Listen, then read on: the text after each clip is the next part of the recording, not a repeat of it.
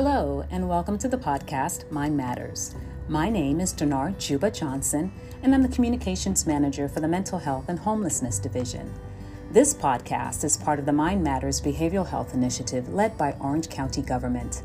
Our goal in this series is to provide accurate, relevant, and helpful information about mental health concerns and to share some strategies that you and your family can use to manage these challenges. We also want to spread the message loud and clear that experiencing mental health concerns, especially in the midst of COVID-19, is normal, and that we're in this together.